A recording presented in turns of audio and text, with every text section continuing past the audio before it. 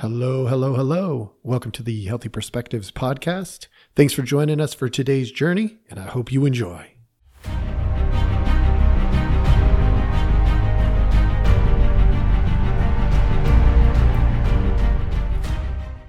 All right. Welcome back. Thank you for joining us. This is going to be a good one today. It's a tougher topic. There is a great U.S. weakness right now. And as a therapist, I think I see this pretty clearly. So I'm going to pose a question to you as a starting point. The question is, what do Brittney Griner and Nancy Pelosi have in common? That's a good question. There's so many potential connections, or maybe it doesn't seem like there's any. But here it is. They both point directly to the great U.S. weakness. So what is the great U.S. weakness, you're probably wondering? Loyalty. Loyalty is the great U.S. weakness. Right now, we are split down the middle in a lot of things. And it is an us against them, but it's one giant we. We are one giant group of people, and we are splitting ourselves into parts and defining ourselves that way. In truth, I'm taking some bold statements today. I have seen gang members on the street. I have seen kids who have been put in programs and told that they are less than, that understand this concept better than many of our media folks, our politicians, famous people who are activists. If that doesn't frustrate you, then I don't know what will. Because at the end of the day, we are the United States of America. If you are a citizen in this country, you are one of us, period. That's a full stop, period. The end of the sentence. So what is loyalty? You can look up the definitions. It's allegiance, one team, one nation with different parts, but one. We are one. But I'm going to give you a better example. This is something that seems to be getting lost in the mix somehow. But I have a brother. And if my brother is getting harassed or picked on by somebody that is outside of my family, I will absolutely be by his side. 100%. Now, if he's wrong, I will kick his ass on my own. I don't need somebody else to do it. But don't you come and mess with my brother. Don't do it. And guess what? He would do the same thing. That's loyalty. That doesn't mean I'm going to tolerate stupidity. If he does something stupid, that's his own crap and he will deal with it. And don't come and harass my brother because you think he's stupid. Let us know and we'll deal with it together. That is loyalty. And if we expand that out, at the end of the day, what we're looking at with, like I said, the media, we're being divided by our own people.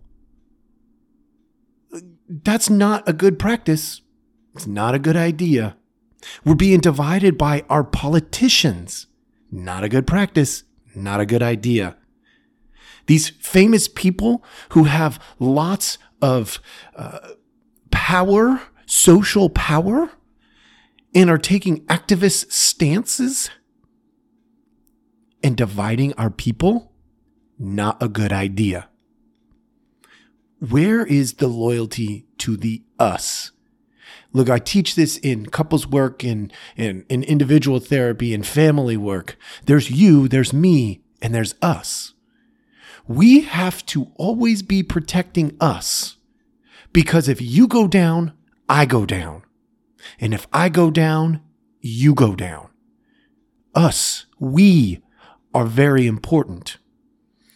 And if we lose track of that, which we are, it is right now, to me, it is one of the great U.S. weaknesses. We are losing track of the reality that we're all on the same team. What happens if the United States gets attacked? Which could happen. It's happened before.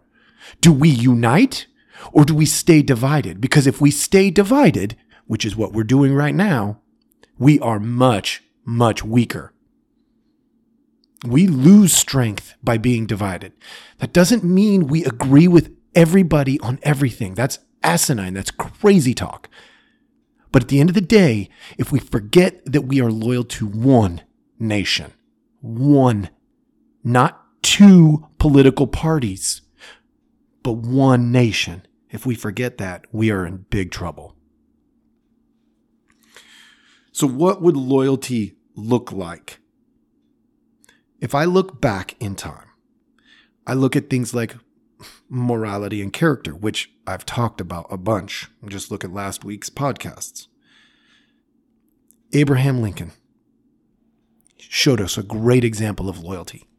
He lost all of his best friend's money and then spent, I think the story was 17 years. I'd have to look that up. It's been a while, but I repeat this story often. So I know he's borrowed a whole bunch of money and spent a bunch of years paying it back. Why? Loyalty. There was nobody who could make him do it. He chose to do it. I look at somebody like a Roberto Clemente. Roberto Clemente died in a plane crash doing what? Helping the place where he came from. That is loyalty. Now, I wish he didn't die because if you know me at all, you know why I brought him up. He is one of my all-time favorite baseball players. Not just because of the way he played the game, but the way he lived his life. He lived a life of being a giver. He was service-oriented. He would sacrifice his own time, energy, and resources to help others. And I loved that about him. Walter Payton. He has this Man of the Year. Man of the Year doesn't mean the best football player. It means the person who contributes on the field and off the field. They participate in their community. That's donating time, money, whatever else they've got. That is a great representation of what loyalty looked like and still looks like, because those awards go on and on. There's a guy you've probably never heard of, Doug Dickey. Somebody I learned about when I was in the military. He was a Marine. Back in 1967, he jumped on a grenade and grabbed another one and pulled it under. Because he knew that if he didn't, or if somebody didn't, then a whole bunch of people were going to die. And he died, obviously. 2 grenades, you're not getting out of that one. That is loyalty. He's saying, I am here to protect you at all costs. You are that important. Our mission here will survive because you survived. Somebody like Darryl Strawberry, who was one of my childhood heroes. Man, I liked watching that guy play. And he was not a great person at the time in terms of his behaviors off the field. But he has a redemption story that is phenomenal. And people stuck with him enough to get him to that redemption story. He could not have done that alone. He required others to be loyal to him. That doesn't mean they tolerated it. Somewhere along the journey, he got straightened out. And now he can tell the story about how that happened. But I guarantee it has person after person after person who were trying to help by being loyal to him. Not to his behaviors, but to him, the person. So what does it look like? It also looks like these groups that I have run in the past, where we create depth of conversation and we're vulnerable and we're real and we say what we think and we find out that we're right or wrong but we have the safety in the group to do it. That's loyalty. It's like, I'm not going to pigeonhole you into what you are today, but I'm going to accept that you are this right now. And there are good things and bad things about that. But I'm in it with you. And if you get to the other side of this, man, we might end up being best friends. That is what loyalty looks like. It's depth. It's real. It's relational. It also looks like public protection, but private correction. We see the opposite of this going on right now when we look in the media. It's terrible.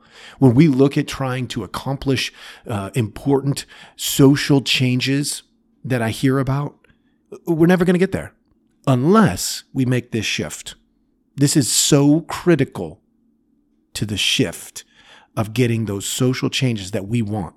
And that would be public protection with private correction. This isn't new. This isn't like, I'm not making this crap up. But we have to protect each other publicly and correct each other privately. Teamwork. That is setting aside hate for unity and togetherness. Having played on many teams, when we look at what unity and togetherness means, it doesn't mean we all agree. There were guys in the dugout I didn't care for very much. But on the field, we set aside those differences because they were not my enemy. We need to do that as a country because we have people out there looking at us and saying, the United States, they're looking pretty weak. They're looking pretty divided. So what would it look like today? Look, I gave you several examples and a couple of important concepts. But what would it look like today? I got to circle back around. I started off with, hey, the great U.S. weakness, what would the U.S. strength look like? And I think about somebody like Nancy Pelosi.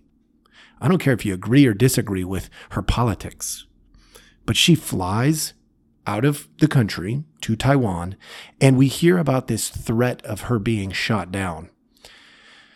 And then the White House, the administration, says they have no stance on it. That is not loyalty. We should say, we have a stance. She's one of us. Don't mess with her. Period. It should be over. We don't have to threaten anything. Just say it as a matter of fact. She is one of us. Don't do it. Move on. Let them wonder. It's none of their business because loyalty is loyalty. She is one of us, whether we agree with her or disagree with her. Let's take a look at the next one. Brittany Griner.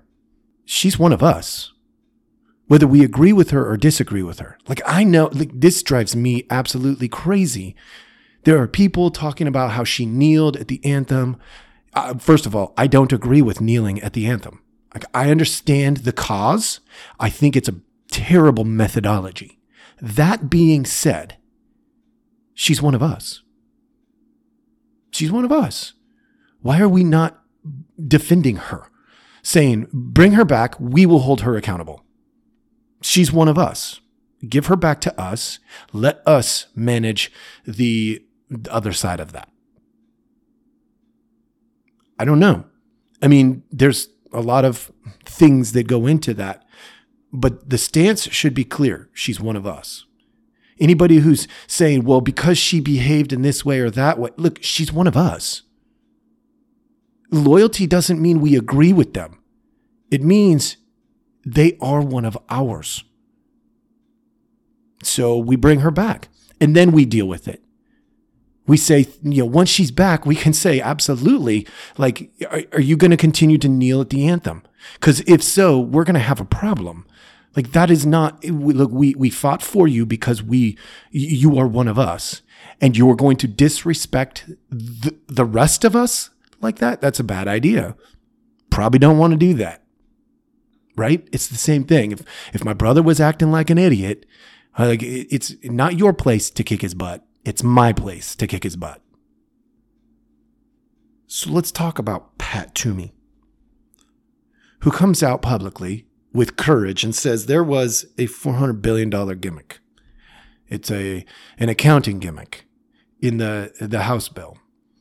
Well, I put out a post to try to understand what this is, because I didn't get it. I just didn't get it. I had not been educated in that particular manner. And so I got zero responses. None. Nobody would respond to me, like, about the gimmick. What is the gimmick? Finally came across what the gimmick is. And the gimmick is this. They took a category of spending, $400 billion, and they said, we want to make it permanent spending. They changed the language. Well, that sounds good on the surface, but what it creates is a shift in the accounting. So it takes it from one category into another category. Once it does that, it looks like there's this $400 billion hole that could be spent on anything we want. And there are apparently, now I don't know any facts behind this, but there are apparently plans to fill that hole with other spending. Well, that means we just upped our budget by $400 billion. So then somebody's going to come along and probably say something like, well, this isn't an increase. We had this $400 billion spot. No, we didn't. We shifted that over to another spot. So we're still going to be spending an extra $400 billion. The easy way to close that, leave the language the way it originally was. It's not what they call mandatory spending. It means that it's qualified spending. This idea that when a person meets criteria, which the VA is supposed to figure that out, then they get the services, and all of that is covered with this money.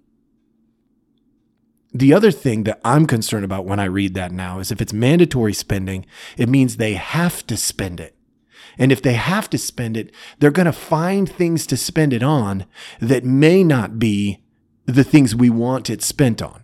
This is how governments end up spending $700 on a toilet.